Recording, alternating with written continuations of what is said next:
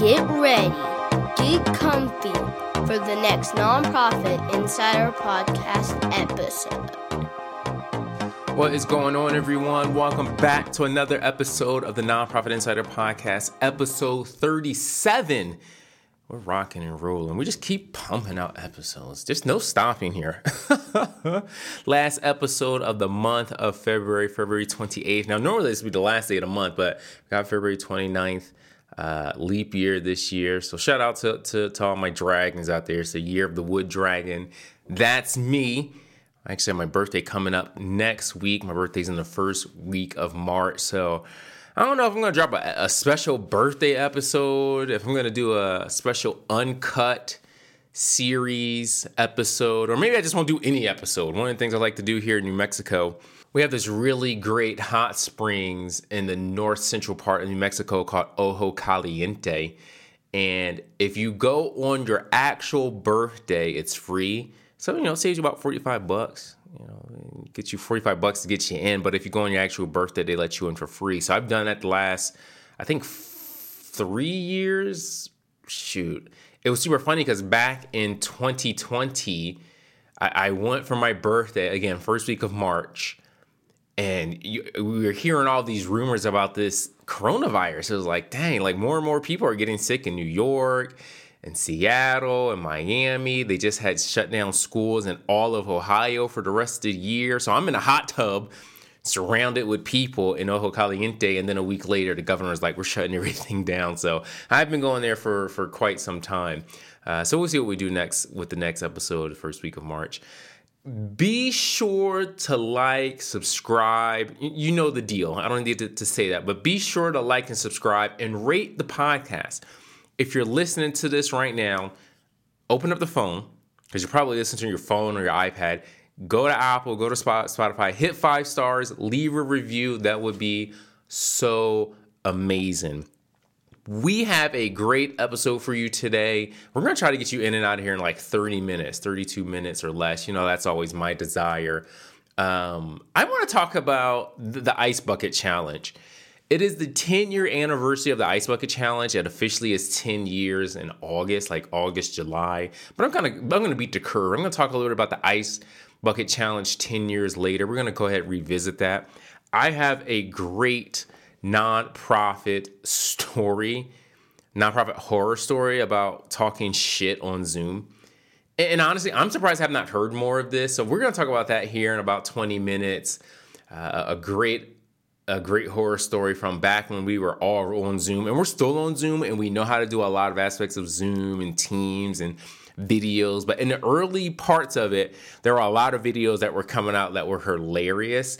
And we have some that are from the nonprofit space that are worth talking about. And here in about 2 minutes, I'm going to talk a little bit about a previous episode. If you haven't had the chance, go back to the previous episode. I talked about what happens when donating at the cash register. Believe it or not, that episode has gone bananas. It's already the 4th. I think it's the 4th or the 5th. Maybe the 5th. I checked this morning. It's already the 5th most popular episode that I've ever created. And so a lot of people are talking about this. I'm going to talk a little bit more about that in under like 5, 6, 7 minutes or less here after the break. So we're going to go ahead and hop on that. Let me make sure I'm not missing anything. Let me see what else. Just follow us on Instagram and TikTok. I mean, you know how to follow us there. Beyond that, let's get to the episode. All right, we're back. And as I was saying right before the break here, in the previous episode 36, as a part of our Nonprofit Insider Uncut series, I usually try to hit on just one topic. And in these episodes, I'm hitting on the news, things that I see in the news. I have a little bit of a main segment. I'll do a book review. And for today, I don't have a news article I'm going to talk about, but I'm going to do a little bit of a continuation from that previous episode because I have a lot of people that have hit me up in my DMs. A lot of people message me saying, hey, that was a really good episode. And I appreciate the insights you provided. And it's super funny because I was listening to a podcast and the timing is actually really perfect. I was listening to a podcast. I was listening to a sports podcast. It's called 3 and Out with John Middlecoff. And it's a podcast. He just talks about sports, football, sometimes some golf and stuff, whatever the case may be. California guy. And he's talking, he has this segment called Fugazi Friday. And in the episode, he talks about how when you are at the cash register and, you're at the cash register and you're asked to tip. And I'm like, this is so crazy because I'm just talking about how we all know this. Tipping fatigue is real.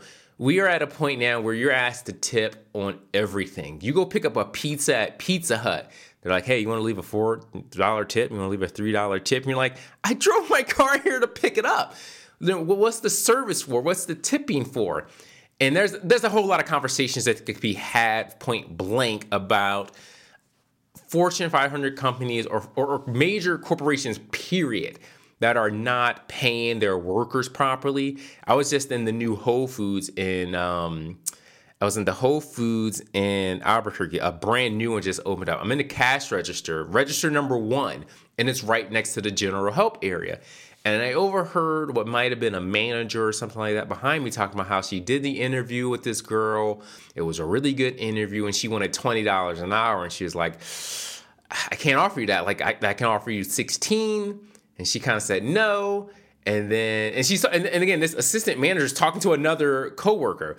And the assistant manager was like, in the interview, she's like, well, I can give you $16.50, and that was as high as I can go. And so a whole conversation can be had about these major organizations that are bringing in a lot of money, a lot of profit, and aren't sharing it properly with their workforce. So we can have a whole conversation about that. But tipping fatigue is real. And there is something to be said about being asked to tip all the time. So he's talking about on the podcast, he kind of lines it up about how when you're in the grocery store and you're asked to do a donation, or if you're at CVS and you're asked to do a donation, how it must be nice for CVS or Walgreens or these other organizations to ask us as customers for money because they get tax write-offs. And I was like, whoa, hang on now. No. No. And look, and it's not even one of those things where it's like him as the host is trying to put out some false narratives or anything like that. It's just not properly known. And so I want to make sure it's really abundantly clear. When you are at the grocery store and you are asked to check out, or you're at the checkout line, right? And the person behind the register, if it's not self-checkout, even though a lot of organizations are dumping a lot of that.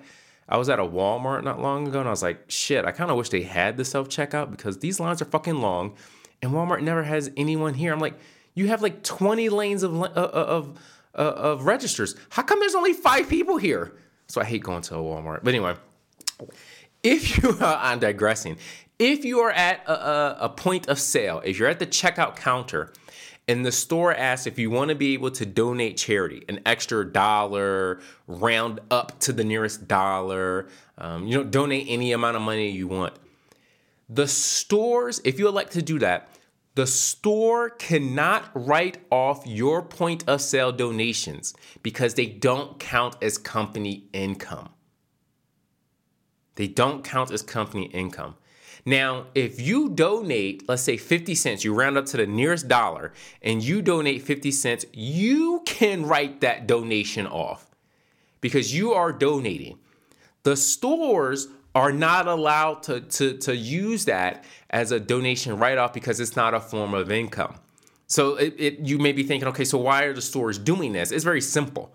A lot of stores, retail stores, grocery stores, drug stores, whatever the case may be, like to do that because it allows them the ability to say, hey, we've donated all of this money to these organizations. Now, they may not have done it out of their own individual profits, but they're able to say, we donated money to the community, we're giving back, even if we are the ones funding 25, 45, 50+% of the money. Another advantage is stores have the ability to use that as a form of credit.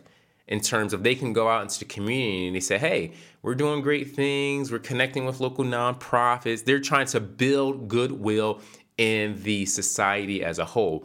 But when it comes specifically to the donation portion and the tax portion, the stores cannot use that as a tax write-off in any fashion. That is against the law. Now, a store may say, hey, 1% or 2% or 5%. I think Target's done this forever. Of all the money we bring in terms of revenue or profit, I'm not sure exactly, we're going to donate that to charity. Now, that is something where if they take money out of their own profits and donate it, they can use that as a tax write-off. But they can't use the money you give as a tax write-off because it's not a form of income. You with me? All right. It was just, again, perfect timing. I'm listening to this podcast.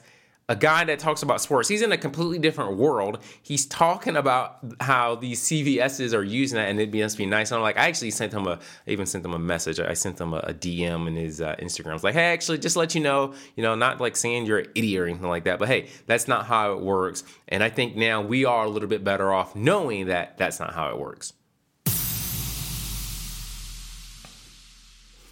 All right, one of the things I want to be able to talk about, not in this episode, but in a future episode, is the aspect of nonprofits having celebrity endorsements. I talked a little bit about this maybe, 3 months ago about a nonprofit down in Florida that had hired T-Pain and Dougie Fresh, and a couple others to do a little bit of a performance.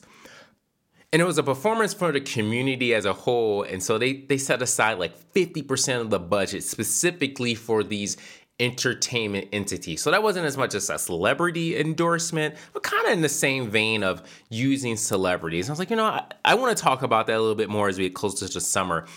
And one of the things that had me thinking as I was doing some research is that this is the 10-year anniversary of the Ice Bucket Challenge.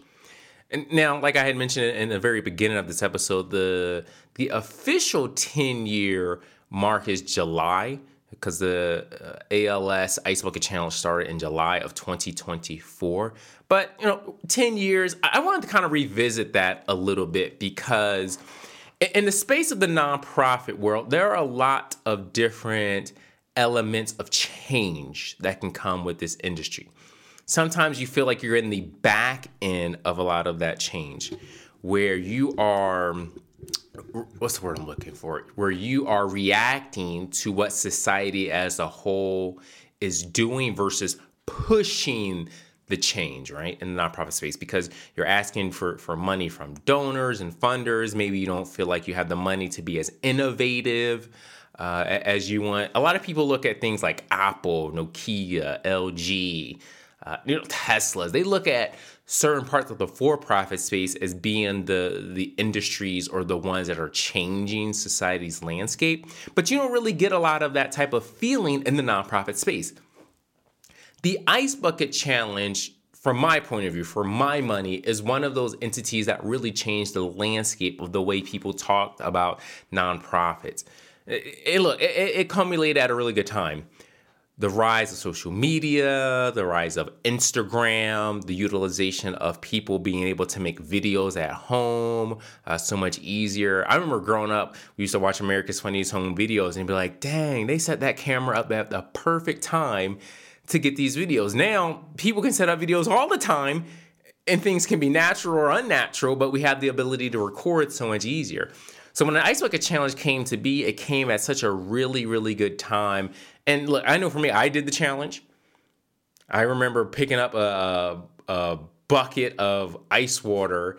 I had just moved to Albuquerque, funny enough, August 2024. I'm on almost like one of those like week-long motels where people move into or construction workers live in for times.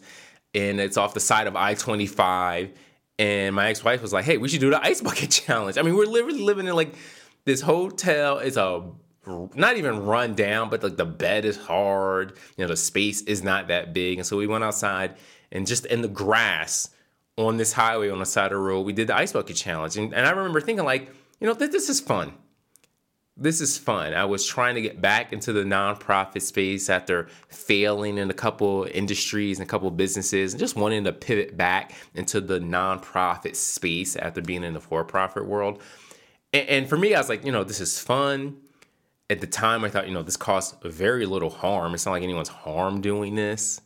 It transcended. It had a lot of positive attributes to it. And so let me back up here a little bit. The Ice Bucket Challenge is really credited by two individuals, Pat Quinn and Pete Frates. Now, I know when the Ice Bucket Challenge was going on, I had knew about Pete Frates and his battle because he was the one, he actually had ALS, where Pat Quinn, I just want to make sure I have this exact here, where Pat Quinn, he was not a person that was affected by ALS. He was affected by amyotrophic lateral sclerosis. A lot of people know it as the Lou Gehrig's disease. So it's a motor neuron disease.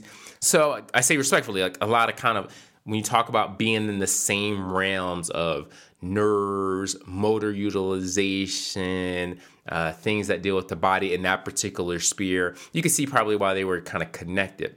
And so with Patrick Quinn, he was someone that helped raise a lot of money with Pete. And I had knew of Pete's name so much more in raising money for ALS.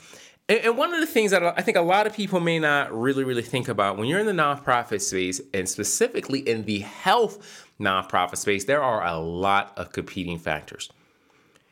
When you look at the top donations in 2022 and 2023, you're going to see a lot of the same type of industries getting money. Education, arts, different aspects of research. But health is one of the major parts of the donation sphere. A lot of rich people and everyday people are affected by things like cancer, breast cancer, heart disease, different types of ailments, viruses, HIV, AIDS, hepatitis C, those types of things. And a lot of money is sent to these types of organizations to raise money. I mean, we talk about it all the time. St. Jude's gets a lot of money because they have a lot of children that are affected by health problems, right? With thinking of ALS, that is something prior to the Ice Bucket Challenge I knew nothing about. And a lot of people in the general space did not know a whole lot about ALS. And when you're competing for dollars, when you're competing for attention, there are a lot of ailments that you and I that we don't know of right now, and those folks would, I was going to say die, that's not a good word. A lot of those folks would do a lot of things. You used to say, a lot of folks would kill for that. I can't really say that anymore. Violent talk. We got to get rid of the violent talk. I agree with that. Got to get rid of the violent talk. But a lot of people would jump over hurdles and go through hoops to try to get money in the way that the ALS community received money during the Ice Bucket Challenge. And look, as I mentioned earlier, for me, it was fun. I was 10 years younger, so I was like 25, something like that. My son wasn't even born. It was fun. It was nice seeing these videos. It was cool seeing celebrities do it. And one of the things for me is that, from my point of view, I believe it transcended a lot of aspects of fundraising participation that we oftentimes see in the world. With the Ice Bucket Challenge, for the most part, right, it didn't matter if you were young or old. It didn't matter if you were in a wheelchair, if you walked with a cane. It didn't matter if you pretty much never even left your house for whatever reason, whether you were going through depression or things like that. For a lot of people, the ALS Challenge was something that was something fun to get into. And even though a lot of people did not donate money during the ALS Challenge, they kind of did it, but maybe they never donated $5 or $10 or 30 or whatever the case may be. There were a lot of people that were able to raise awareness. And I think there's a lot of aspects where raising awareness for something, even if the purpose is, hey, do this bucket challenge, you got to donate $10, you got to do the bucket challenge in the next 24 hours, or donate $10. Even if a lot of those folks didn't donate money, we're talking about it now. Right? It's one of the things for my money, the Ice Bucket Challenge and Pat Quinn and Pete Frates, in my opinion, they go in the nonprofit Hall of Fame. I think they're legends in the nonprofit space in this world. And look, maybe they were really one of the first ones to make it big in terms of social media awareness, but they did it. And we're talking about it. And when you talk about some nonprofit legends, a lot of times we think of the big donors that give a lot of money. From my understanding, the ALS Challenge, the Ice Bucket Challenge, raised about $500 to $600 million across different ALS organizations. That's $600 that was not there before. That's $600 that was not there before. And when you think about some of the big nonprofit legends of modern time, right? You know, whether they donated money like Oprah or Elton John and their celebrities, or they had various foundations like Bob Hope or Shaquille O'Neal, or you think of some of the ones that were doing a lot of advocating, like Bob Barker, you know, on The Price is Right. Be sure to spade and neuter your pets. He did that at the end of every episode of The Price is Right. I remember that to this day, and I bet a lot of people in the animal industry are very grateful for that. Sarah McLachlan, SPCA, right? A lot of people remember her videos of raising money for animals. And actually, I didn't know Sarah McLachlan was a Canadian. I didn't know. I didn't know that. And look, the Ice Bucket Challenge did not come without controversy, right? And to a certain degree, I think a lot of those controversies are fair. A lot of people said that was really the start of armchair activism, where you just stay at home and you hit the hashtag button and you hit the share button, but you don't really do shit. You don't really go out. You don't do the challenge. You don't donate money. You don't volunteer your time. The spreading of knowledge is, for me, it's still activism. And if you're doing it in an armchair, is it as good as marching, depending on the subject line? No, we all acknowledge that. But there's something to be had about connecting with people and putting it in people's mindsets. I know a lot of people said with the Ice Bucket Challenge, it was more about, after a while, it got to be more about celebrities, and celebrities were doing it, and they were using it to get attention. I've heard that a lot of people say it was just wasting water. People are not picking up bottles of water or buckets of water when, like, California is going through a drought or Texas is going through a drought. I know a lot of people saying it was co-opted, where corporations were just getting behind it and all the things. Look, with all of that, some of that is definitely true. I'm not denying it. But I remember growing up in the 90s, they would have commercials. It would be Sarah McLachlan, and then right after Sarah McLachlan, it'd be another nonprofit talking about, hey, for just $1 a day, you can help these poor African kids in Somalia or Egypt or Ethiopia. And they would have images of these kids with flies on their face, walking around with no clothes on, and huts and dirt communities, and being like, oh my gosh, those poor black and brown kids, we need to send them some money. For me, it was nothing like that. And I think when looking at the history of the Ice Bucket Challenge, history is going to be on its side for the most part. We never talk about the Susan G. Komen Foundation having pink drill bits when they were doing fracking in Oklahoma or Texas, because it was bullshit. And it was, even in the moment, it was not cool. With the Ice Bucket Challenge, and even with some of the controversies that affected it, for me, it's a nonprofit legend. And it's one of those things I think will go down in history very, very well. And so celebrating it 10 years later, shit, I might need to do it again.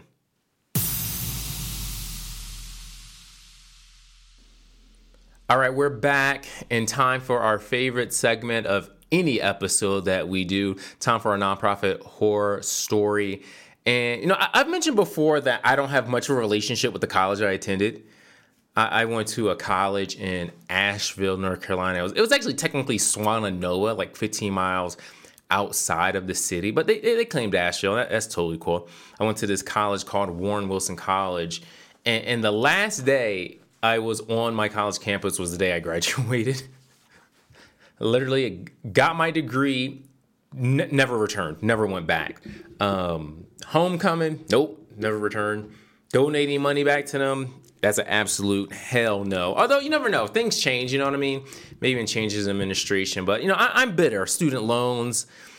Listen to some previous episodes. We could talk about that. DM me if you have any questions about it. Hit me up on Instagram. But I did meet a lot of great people while attending college. My best friend, met my ex-wife there, met a really good couple of friends that I still talk to this day. So you do make some really life-altering connections. And in comparison to like high school, college was definitely where it was at. So it was a better, good experience all in all. And I recently had a college mate reach out to me about the podcast because he's been listening. And so I was like, yeah, this is great. I love it when I have some like people I know listen to the podcast. So we'll call him Malcolm. So I reached out to Malcolm because they are in the nonprofit space. I said, hey, I would love to get a nonprofit horror story from you. And sure enough, they delivered. And it's a story that I think is so relatable to so many of us in the nonprofit space. So look, I won't even drag this out anymore. For today's nonprofit horror story, we have Malcolm. Malcolm writes,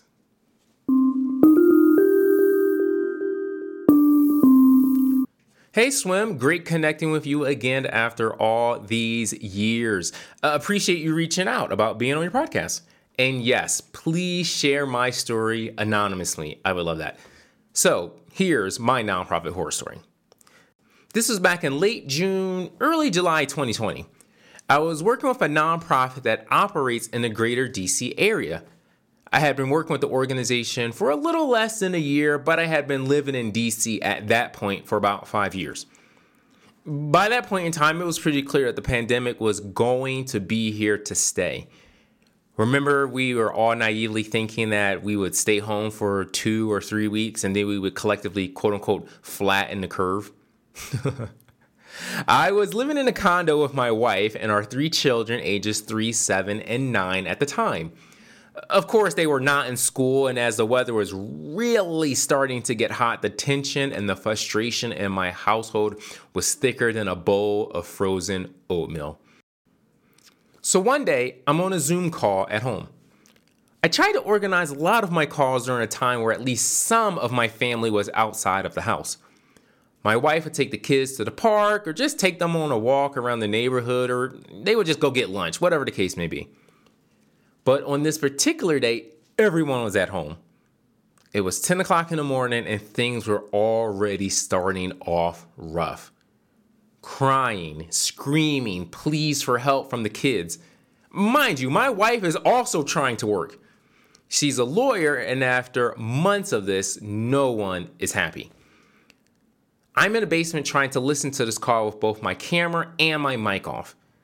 My wife comes downstairs saying she needs my help. I ask her, what about? She says it doesn't even matter, but that she needs my help upstairs with something. Swim, I love my wife, but we are both so fed up with everything at this point. We were looking at living in the country in a bigger house with more space because living in DC during the pandemic and a condo was absolutely terrible. Anyway, I go upstairs to help her wrangle the kids for about 5 or 10 minutes and decide that I would continue listening to the call on my phone using my AirPods. Eventually, I go back downstairs to contribute to the call when maybe like 10 minutes later, my wife comes downstairs again to the basement asking for help. At that time, the frustration is simply blowing over the top. I take my AirPods out of my ear, and her and I start arguing. The kids are upstairs going absolutely insane, and her and I are in the basement fighting. At one point, I said something like, I'm so fucking tired of this. You think I want to be on these fucking calls? All we do is meet on these calls and talk about absolutely nothing. I have to hear all of my coworkers talk about how much better it is being at home with no kids while I'm dealing with this nonsense. I legit said something like that to her.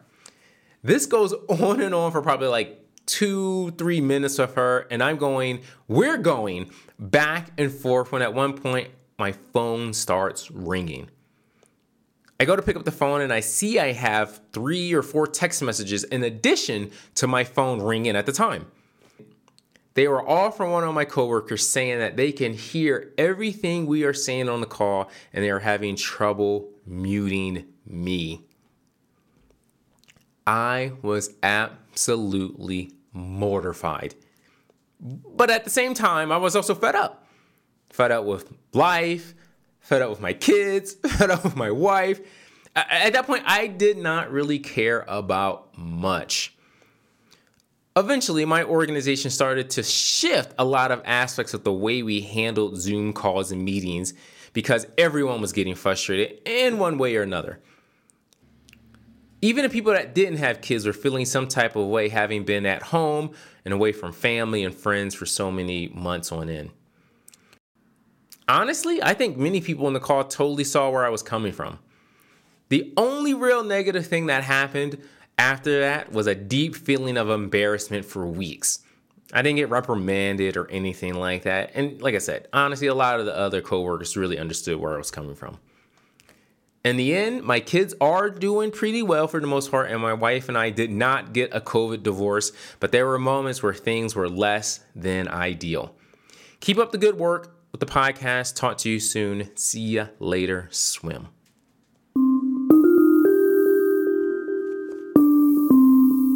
Well, thank you, Malcolm, for sending in your story. A nice story that is 100% relatable. 100% relatable.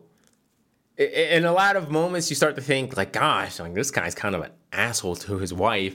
But listen, I know a lot of partners, wives, husbands that are like, yeah, during the pandemic, I absolutely hated looking at my husband. You thought he was a bad snorer before, but now we're at home 24/7, and his snoring is absolutely killing me. I want to strangle him. I know a lot of people that, for me, I was already separated. I was already away from my ex-wife by that point in time. So I was living alone, and we would have my son. He'd be 50% of the time with me, 50% with his mom. So COVID, all things considered, was not as terrible. And I didn't know, both my parents were dead. I didn't know anyone that got sick or anything like that. So, listen, don't feel some type of way about me. All things considered, COVID was not crazy, but it's wild how quickly we have moved on from the absolute heights of COVID. I was looking a little bit earlier today. I was like, what was the single highest death day? And from what I've gathered, and it's still, a lot of these numbers are still kind of being really sifted through, but back in February 2021, there was a recording of 5,077 people dying in one day from COVID. So COVID was not fun, and that is absolute worst. I know a lot of people were hating each other, and a lot of people that were hating each other were the ones that were living in the same household.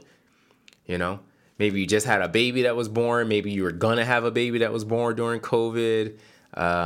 It was some really, really tough times during the COVID time. So Malcolm, listen, 100% relatable. I know a lot of folks that are insiders that listen to this podcast will listen to this and kind of be like, dang, he was kind of mean to his wife. But I would love to honestly get a nonprofit horror story from your wife. Now, she's not in the nonprofit space, but hearing your wife's side of this would be very, very funny. Being in the nonprofit space, what was that like being nonprofit space adjacent? So hit me up. If you are listening to this and you want to submit a nonprofit horror story, feel free to hit us up at, you can find us on Instagram. You can find us on TikTok. You can also email us, the nonprofitinsiderpodcast@gmail.com. I'll put that in the show notes. We would love to have your podcast, horror story submitted. Send me more of those. Let me see. Is there anything I missed? No, I think we're looking pretty good. Listen, let's go ahead and get out of here. March is around the corner. We have the last 2 days of February. We appreciate you all taking a chance, listening to the Nonprofit Horror Stories, listening to the Nonprofit Insider Podcast. We'll see you on the next episode.